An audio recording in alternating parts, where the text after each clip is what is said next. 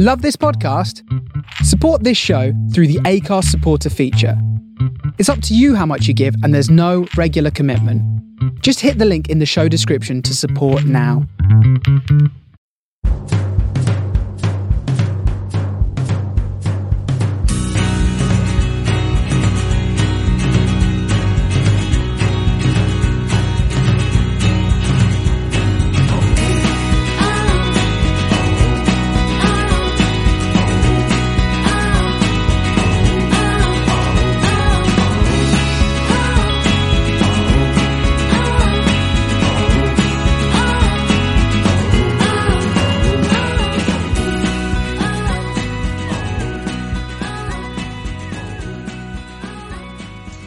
Good evening and welcome to Man on the Post European podcast number 4. I'm your host James Rowe, and once again I'm joined by my partner in crime Scott Monroe. Good evening, Scott. How are you? Good evening, James. Yeah, not too bad. Enjoying my week off work. How about yourself? Yeah, very well. On a high after Ajax's win against Benfica, but we'll talk about that a little bit later on. We're going to start our podcast this week, Scott, by talking about the fallout of the Milan derby. As a aficionado of Italian football and someone who has a lot of knowledge about Italian football, what was your take on the Milan derby? I actually honestly thought it was just going to end up 0-0. It wasn't the greatest of games. Inter nabbed it right at the end thanks to a wonderful bit of play by Matthias Ficino, the Uruguayan midfielder who literally was out on his legs, played a lovely cross to Icardi, who did nothing all game, but if you give him a chance, he will score a goal. And he got in front of his marker, got in front of Donnarumma and headed home. Donnarumma made a bit of a mistake for the goal, and I think he's taken a bit of the flack from Milan fans on social media and in the Italian media itself. Inter deserved to win in my eyes. They were much the better side, and they could have been ahead by quite a few in the first half. Disallowed goal from Icardi, who was literally fractions offside after I think it was a free kick from the left which was curled in. Ficino headed it putt to Icardi and he just strayed offside. Milan also had a goal rightly disallowed right on half time.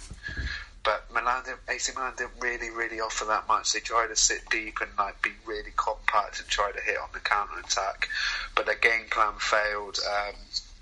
Gattuso brought in Patrick Cuccione, who was one of the star players for him last season, and then stuck him out wide left, and he's actually a natural number 9. He reminds me of Inzaghi with the off-the-ball runs, and he's hardly played for Milan this season. And they also brought on Bakayoko, who is flopped to Chelsea and hasn't really started well at Milan on loan. There's even talks of him going back to Chelsea, but it was not a very good performance from AC Milan, and evidently last night they got beat by Real Betis in the Europa League 2-1 at home at the San Siro. Yeah, what a fantastic result that was for Real Betis. Yeah, 2-1. Actually, a wonder goal by Giovanni Lo Celso, who's on loan from PSG. If anyone checks that out, please do. It's an absolute brilliant goal into the top corner. But there's reports that Gattuso could be on the way out of AC Milan, and Roberto Donadoni coming in to replace him. But on the other side of the city, not for the blue side, it was an actually really good result, and it proves that they brought in quite a lot of players in over the summer. They're not gelling yet, but they're getting the results. So they're playing ugly football, but getting the wins. And after the start of the season they had, it's good that for Spalletti that his project that he wants to do is start of coming off, because they want to be up in the top 2 or 3 in Serie A and being in contention to maybe for the latter stages of the Champions League. I know they got beat by Barcelona in midweek, but they're I know they're in a tough group, but they're in good hands, because Spurs and PSV are not. They've only picked up 1 point each. So where Barcelona and PSV with Inter are the top 2. Yeah, I think it just goes to show the progression that Inter have made. And being a Milan aficionado, I can't quite believe that the history of the club has gone from the likes of Arrigo Sacchi, Fabio Capello, Carlo Ancelotti, Massimiliano Allegri, and now to Gennaro Gattuso. Yeah, it's gone slightly like south. Yeah. With the money they've spent over the last couple of years, I know they had the huge investment from Chinese owners that went very much awry. They bought Leo Bonucci, who's now back at Juventus. They've spent all this money on all these players. Yeah. Some of them have come off. Suso's a very good player. I really like Suso. I like Chanaloglu. Higuain is a very shrewd signing on a loan deal. And they got Mattia Caldara, who's one of probably up there with Alessio Romagnoli, is the two centre-back prospects for Italy in the future. On a game, if anyone checks the highlights, Alessio Romagnoli makes an absolute wonderful challenge. I think it's to block Icardi late on in the first half. It's very Alessandro Nesta-esque. It just stays with him, and just makes a last-ditch challenge. Romagnoli's come on leaps and bounds since he left Roma. I think it's about 2 years ago. It was a bit of a scapegoat. Now he's the captain of the club. I think you can see big things from him this season. Yeah, I was just doing a bit of homework on Milan before the pod started. Do you know they've got about 20 players out on loan? I didn't know it was that much. Madness, absolute madness that is sent all over, well, mostly in Italy. But with that kind of player turnover, it can't be good, can it? I mean, I look back to the Milan of under Ancelotti and the Champions League campaigns, and the sides were always so settled. You could always tell what the 1-11 was going to be. You could always tell that they were going to be defensively organised. You could always tell what you were going to get, and now it just appears to be like a coming together of players from all different nationalities wearing the famous Milan shirt, but not necessarily all having the standard of Milan, what it takes to play for that club. No, I think with the stability of the club is coming to question that over the last couple of years. They were spending, as I said earlier, spent quite a lot of money last season just to finish, fifth, sixth. I know it was just like a proper rebuilding job over the last couple of years, but it's like early in the mid-2000s, between Inter and Milan, they were spending so much money on so much rubbish players. Like, Andrea Pirlo left Inter to go to AC Milan on a swap deal with, I think his name was called Giuli, another Italian player. Okay. And look how Pirlo turned out. So Inter had him and then sold him to AC Milan. They did the same thing with Clarence Seedorf. Yeah. Seedorf was at Inter and then he went to AC Milan. You had this weird deals going on between both the clubs in like the early 2000s. Both are fallen giants. Just remember 8 years ago, Jose Mourinho's Inter side won the treble. They won the Serie A above against AS Roma on the last day. They won the Italian club in Rome against AS Roma, and they won the Champions League in Madrid against Bayern Munich. And 8 years since then, they've been fallen giants. Yeah, to shine a light on Inter and to not make this Milan derby debate all about Milan, if you look at their squad, they have got some very good players. Stefan De Vrij is a player I rate extremely highly. Ivan Perisic and João Mario and Nainggolan, and Handanovic is a seasoned goalkeeper as well. And I agree with you. I think Spalletti did such a good job at Roma in calming things down and getting them good characteristics out of them. But I think given time, I think he'll emulate that at Inter. Yeah, Spalletti's a very good coach in the league, but he's not the best adapting to Europe. We're just hoping he can sort that problems out this season, because in the Champions League group they got this season, it is horrid. They've got but before Wednesday night, they've actually done quite well. So they won late against Spurs and they won in Eindhoven. But they lost 2-0 in Barcelona. But they've got Barcelona at the San Siro in 2 weeks? And they might have Nainggolan back, who picked up it looked quite an obnoxious injury on Sunday. Lucas Biglia put a late challenge in and it sort of bent his ankle. And they missed Nainggolan's intensity, because he's a very intense player, but he'll bring the best out of you. And because in the last couple of years he's been playing as a number 10. He's not really.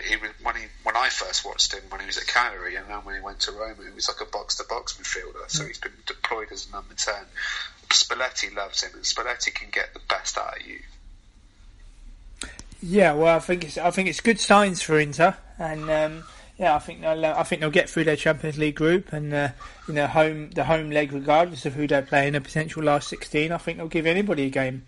Yeah, I totally agree with that, because they've got the players. They've got some very good players, like, as you said, Stefan de Vrij, who they picked up from Lazio for a free transfer, and especially on the last day of last season where Inter had to win at Lazio, and de Vrij cost Lazio, I think it was the second goal for Inter, which was a penalty. Yeah, they've got good players. They've got. I always rate Handanovic. I think he's one of the best goalkeepers in Italy. I remember seeing him play for Udinese against AZ Alkmaar many years ago. Yeah, he was very good for Udinese, and Inter picked him up for like 11 million. And like most goalkeepers, he'll have a howler in him, but they call him Batman, and he just makes some unbelievable saves. Yeah, I think his reputation has been enhanced no end since his move from Udinese to Inter Milan. Yeah, definitely. As we are talking about Italy, you actually went to Italy, and you went to watch your beloved Barcelona play CSKA Moscow in the Champions League. Would you like to enlighten the listeners as to how your trip was and what were the highlights, both maybe on and off the pitch, Scott? I would say the highlights off the pitch was probably the weather, which was mid-20s, so it was sunshine all the time I was there. So I left Monday. I flew from Bristol, which is probably an hour. It's probably a 45-minute journey on the train, and then a 15-minute journey from the train to the airport. So I left Monday afternoon, got into Rome Monday evening, sunshine, late autumn sunshine, got some food, got some pizza, which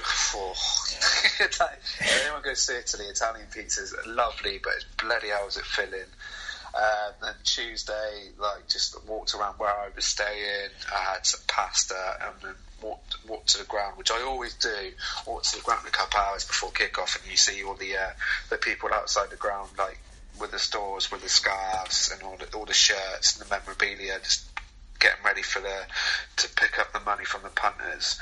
So I managed to pick up 2 scarves. So I've got a Roma CSKA scarf with the Champions League logo all over it. So I was pretty happy with that. €15, which is not too bad. I was expecting a lot worse. But on the game itself, I managed to get into the ground probably about an hour before kick-off, hour and 15 minutes before kick-off, and then I've seen the footage from what happened at the train station. I remember you tweeted me, and it was quite scary. Yeah. It's just like, because most of the CSKA fans were in the ground already, and at Roma, if you're away in the Champions League, I think the fans stay up to about an hour and a half after the game as well, and then they get escorted out. Yeah. I know that I don't think there was that much trouble after the game. There was a bit of scuffles which were reported, I imagine, here and in Italy, but they were like scuffles between Roma fans and CSKA fans. But yeah, atmosphere was brilliant. It was about 45 to 50,000 in the stadium. I managed to get good seats. What I liked about my trip was that I was actually sat next to a guy from Russia who's a Roma fan. I think it was a Dutch couple, and I had a Scottish elderly couple sat behind me, and then I had quite a lot of Italian Roma fans behind me as well. Very nice. So it's like multicultural watching football, so it's one love. On the game itself, Roma struggled a little bit in the first 20 minutes, struggled to contain CSKA. Mario Fernandes, who the right back was having a bit of fun down the right hand side against Davide Santon. They were just cutting through the midfield quite a lot, but the first goal settled Roma down. It was a lovely teamwork goal. Edin Dzeko again, just he loves playing in the Champions League this season. He's got 5 and 3, and he's like a joint top goal scorer with Leo Messi. His double really helped settle Roma down, and he was involved in the third goal for Cengiz Ünder, which was Florenzi put a crossfield pass to Dzeko, who got a knockdown into Ünder, and it was 3-0. It could have been a bit more. CSKA had a couple of chances right near the end. Robin Olsen, who came in the summer for Alisson, he had a slow start to Italy, but as you know, when you come into a different country, you've got to acclimatise to the new league, the new system you're playing in, but he's getting better and better game in, game out for the club. It was just a confidence boosting win for Roma, and sets them up for the return leg in CSKA in a couple of weeks, and potentially playing Real Madrid at home in late November for qualification for the latter stages of the the Champions League, which is needed for the club because they're struggling a bit in the league, and they need to try and get as further they can in the Champions League to get the revenue, and they need to buck up their ideas in the league as well. Yeah, it'd be very interesting, but a great result nonetheless, and I'm really pleased to enjoy it. Yeah, it was my second Champions League game watching Roma, and I was so happy coming out of the ground. So I've actually seen them win out a Champions League game. Yeah, you have to pick up a match ball next time, won't you? Yeah, 3-3 doing Edin Dzeko. While I was in Rome, James, you were at a Champions League game yourself. You were at Ajax Benfica. Could you tell myself and the listeners, how was your trip to the Johan Cruyff Arena? My trip was very nice. It didn't involve any flights or anything. It just involved going to work the same day and coming home and chilling out for a bit before going to the match. But a real nice European type to be part of. Got in early. Atmosphere was very, very good from the off. Benfica fans in full voice. Ajax fans always believed, and it was for the most part a cagey game. You know, lots of niggling fouls, lots of breaks in play. The referee was blowing his whistle on many occasions. A great result for Ajax, but I found overall, Scott, Benfica to be far too conservative. They had patches in the game where Grimaldo, the defender, Rafa Silva, the attacker, and Severovic threatened. But I just felt that the tactics of the manager, Rui Vitória, just perhaps held them back a little bit. And it was 0-0 for a long time, with the game petering out and free kicks being given and then wasted by both sets of teams. And then in the 92nd minute, Nusay Mazouari pops up with a winning goal for Ajax Amsterdam, and the place goes absolutely bananas. And it was you got people surrounding you, belting out their lungs, and just the pure happiness. And it was a 92nd minute winner. I had to think of the people who I saw walk past me on the stairs, going to leave the stadium before that goal went in. Because it was obviously people leave the game early sometimes for their own reasons, for a train or traffic or public transport, but they missed a 92nd minute winner, and the jubilation afterwards, where the club knows that if they get a positive result in Lisbon, it's highly likely they'll reach the Champions League last 16. And if you remember, last season they didn't even play in European competition. Yeah, they were eliminated in the qualifying rounds against Nice in the Champions League qualifiers, and the Rosenborg in the Europa League qualifiers, having reached the Europa League final only back in May that year. So it's a fantastic boost for the club, and also good for Dutch football, because PSV are not having the best time in Europe. But a wonderful European night. Really enjoyed it, and I think that will go down. When I think back to the European games I've seen in Amsterdam and now Johan Cruyff Arena, I think that Ajax Benfica one will stay with me for a long time. Do you have any more plans for any more Ajax Champions League games, or are you just going to play it by ear? I don't have any plans for Champions League matches. That was the only one. Benfica was, because I had commitments with going to Arsenal Wolfsburg Ottawa, where I was flying home on the night of the match against AEK Athens, and so I wasn't able to see that one. Benfica was the one I really wanted, and delighted to have experienced it. Wonderful. And I do, however, have 2 domestic Eredivisie matches coming up in the next couple of weeks. Not this Saturday, but next at home to Willem II, and then in the second week of December at home to De Graafschap. So looking forward to those matches. Lovely job. Can I just add a caveat on my trip to Rome? Of course. I managed to get a video of the club hit Roma, yeah. And it went a bit viral on social media, which had both the English, the Italian, the Dutch, the Brazil, the Spanish, the people who run the Roma accounts tweeted it. And it's gone a bit viral. I think it's got over close to 100,000 views. Wow, isn't that great? just like to thank whoever behind it for retweeting it. So it was pretty good. That was a bit. That was good to see. Every time Roma play at home, they bout out the hymn, and they leave a bit for a cappella, literally right near the end. And just to hear that 50,000 Roma fans that bout out, that was brilliant. It was a bit spine tingling. Yeah, but wonderful for them to retweet your footage, and it just goes to show how when you catch a moment, even if it be before kick-off or to get an atmosphere, how that can go viral and how everybody can enjoy that afterwards. Yeah, definitely. From our final point, James, I wanted to talk to you about PSV and how they're getting on in the Eredivisie. They've had a very good start under Mark van Bommel, who replaced Philip Koku in the summer. And Philip Koku went to Turkey to take the job at Fenerbahce. I just wanted to get your thoughts on PSV's start to the Eredivisie. Well, PSV's start to the Eredivisie has been tremendous. Mark van Bommel was the first PSV manager to win 9 Eredivisie matches in a row, and their current stats read: played 9, won 9, scored 36, conceded only 3. And I maintain that although they've had a very impressive start, they're not over the hills and far away just yet. They had a spell in August where they went away to Fortuna Sittard, only winning 2-1, scoring the winning goal in the 93rd minute. They followed that up with Pek Zwolle going away to play Pek Zwolle, and Pek Zwolle were much the better team for the majority of the match, and PSV came away with a win. One thing I will say that Van Bommel's done in comparison to what Koku never really did is he encourages them to attack, and not just be happy with a 2-0 or a 3-0.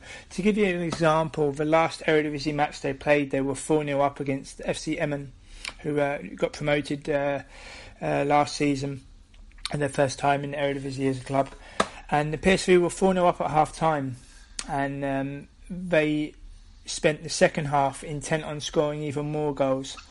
And it ended up a 6-0 win. And when Van Bommel was questioned at the end of the match, at the pre-match press conference, he stated that he found the most impressive play of the night to be a defensive play from Angelino, the defender, to maintain a clean sheet.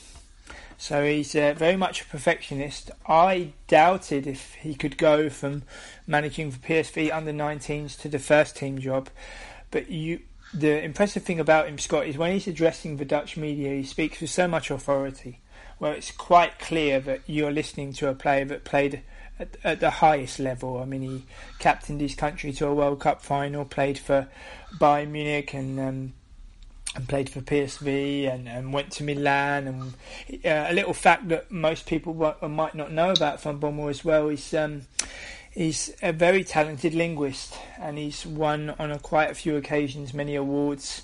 They have an award here in the Netherlands for the linguist of the year, if you like, along those lines. And when he was at AC Milan, he won the award, and they were saying about his ability to adapt. I mean, when he went to Barcelona, he basically locked himself in a convent to learn Spanish as quickly as possible. And you see as well, you know, he wasn't just driven as a player, but he's also a manager that you wouldn't mess with. I mean, I've seen early comparisons to Van Gaal, but I only believe those comparisons to be in terms of similar characteristics, Scott. I think he'll be at PSV for a long time. And they've had a fantastic start. They've got some very good players as well, in particular Denzel Dumfries. He recently made his international debut for the Netherlands against Germany, and he didn't look out of place. And the great thing about his route that Denzel Dumfries took is he took the traditional route. You know, he came up to the Eredivisie with Sparta Rotterdam, had a wonderful season, got a transfer to Heerenveen, and then transferred to PSV, and now he's a fully fledged international only at the age of only 22. So it's a great example to the rest of the youth players here in the Netherlands that the traditional route is still accessible, and it's well timed, and I think he'll keep that right back spot. I think he'll make that his own for the coming years in the Dutch national side as well.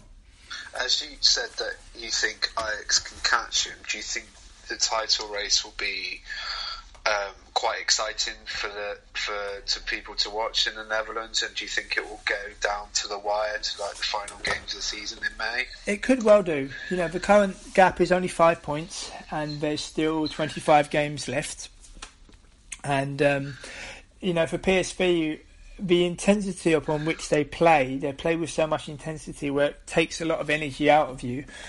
I wonder when they go to the likes of Heerenveen in Friesland, and coming to Amsterdam, going to Rotterdam, and VVV Venlo can also be a tricky away day for some teams. I mean, De Graafschap beat Feyenoord on the opening day of the season in Doetinchem, so you just see that you know, this Eredivisie League is an acquired taste as someone who's watched it firsthand for more than a decade and has interviewed many players and managers that are still active at that level, managing clubs in that league, and players that have played in for many big clubs in that league that have gone on to play for the mid-table sides. The league is very much an acquired taste, and I have to raise my eyebrows, Scott, when I hear people dismiss it as a two-bit league, because it's quite clearly not the case. No, hopefully it's not this season. You got like the likes of Ajax, who they brought in Dusan Tadic. Mm-hmm. They've got David Neres, who's a wonderful player to watch. Got Feyenoord, and it's going to be sadly Robin van Persie's last season because he's retiring at the end of the season. So you could potentially get a 3-horse race, and hopefully it'll just like, people will always dismiss other leagues because they're only glued to the Premier League. And like during like a couple of weeks ago, people were calling the French league a farmers league, and that was just before Lyon went to Manchester City and won 2-1, and that was after the night when Liverpool beat PSG. Yeah, but, it's not always going to be the people's. They're always going to watch the Premier League and say that's the bee's knees, but there is other leagues out there. Absolutely, and we're well equipped to speak about that and to watch that firsthand. I can't see Feyenoord mounting a title challenge. They are 7 points behind PSV at the moment, but I worry if they have the strength and depth. VVV Venlo are currently 5th, and they harbour ambitions of European football. And they have a very good manager in Maurice Stijn. Leonard Slutsky, who used to manage Hull, is now managing Vitesse.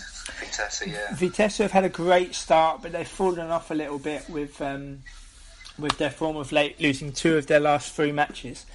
It's a long old season, as we know only too well. The big story of the season, apart from the obvious, is how much FC Groningen are struggling. They are bottom, having lost 5 of their last 6 matches. And they have a manager who they appointed who was managing not too long ago in the 3rd division, who used to play for Groningen. This is a club that in 2015 won the Dutch Cup and went on to play in the Europa League group with Sparta, Sporting Braga, Slovan Liberec and Olympique Marseille. And they've fallen quite hard, quite quickly. And I think that Groningen are turning into a relegation candidate.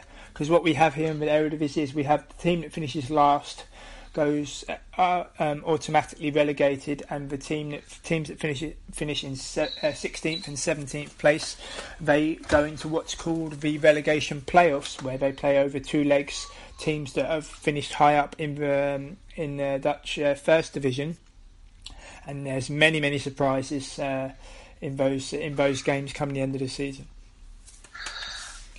Can I ask you just my final point on the Eredivisie? Of Do course. you think Dick Advocaat will do a good job? Depends what you mean by good job. I mean, he's got a wealth of experience, and he's someone who quite clearly loves managing professional football clubs, and he's had a stellar career. You know, he's done everything he wanted to do, and he's always been pulled back in. In my opinion, very unjust and very unfairly, he's been labelled as greedy, as always wanting to take another job. But he loves the game so much. That's why he's still managing at the age of 17.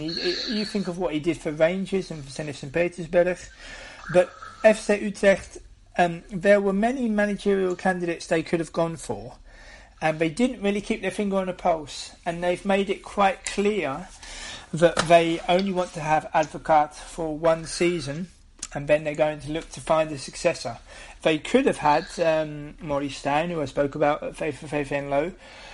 There were a couple of other candidates, but as I've stated before, Scott, the Dutch FA have such an iron fist on how solvent the clubs are, and how that clubs live within their means.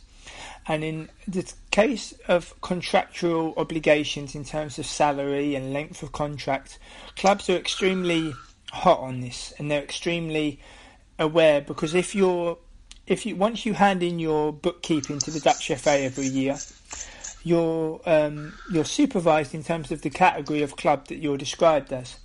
And if the Dutch FA give you warnings and you don't heed them and you continue to spend beyond your means, you will be given sanctions. And if those sanctions are not heeded, you will be threatened with your licence being taken away from you, and the club will go back into amateur football.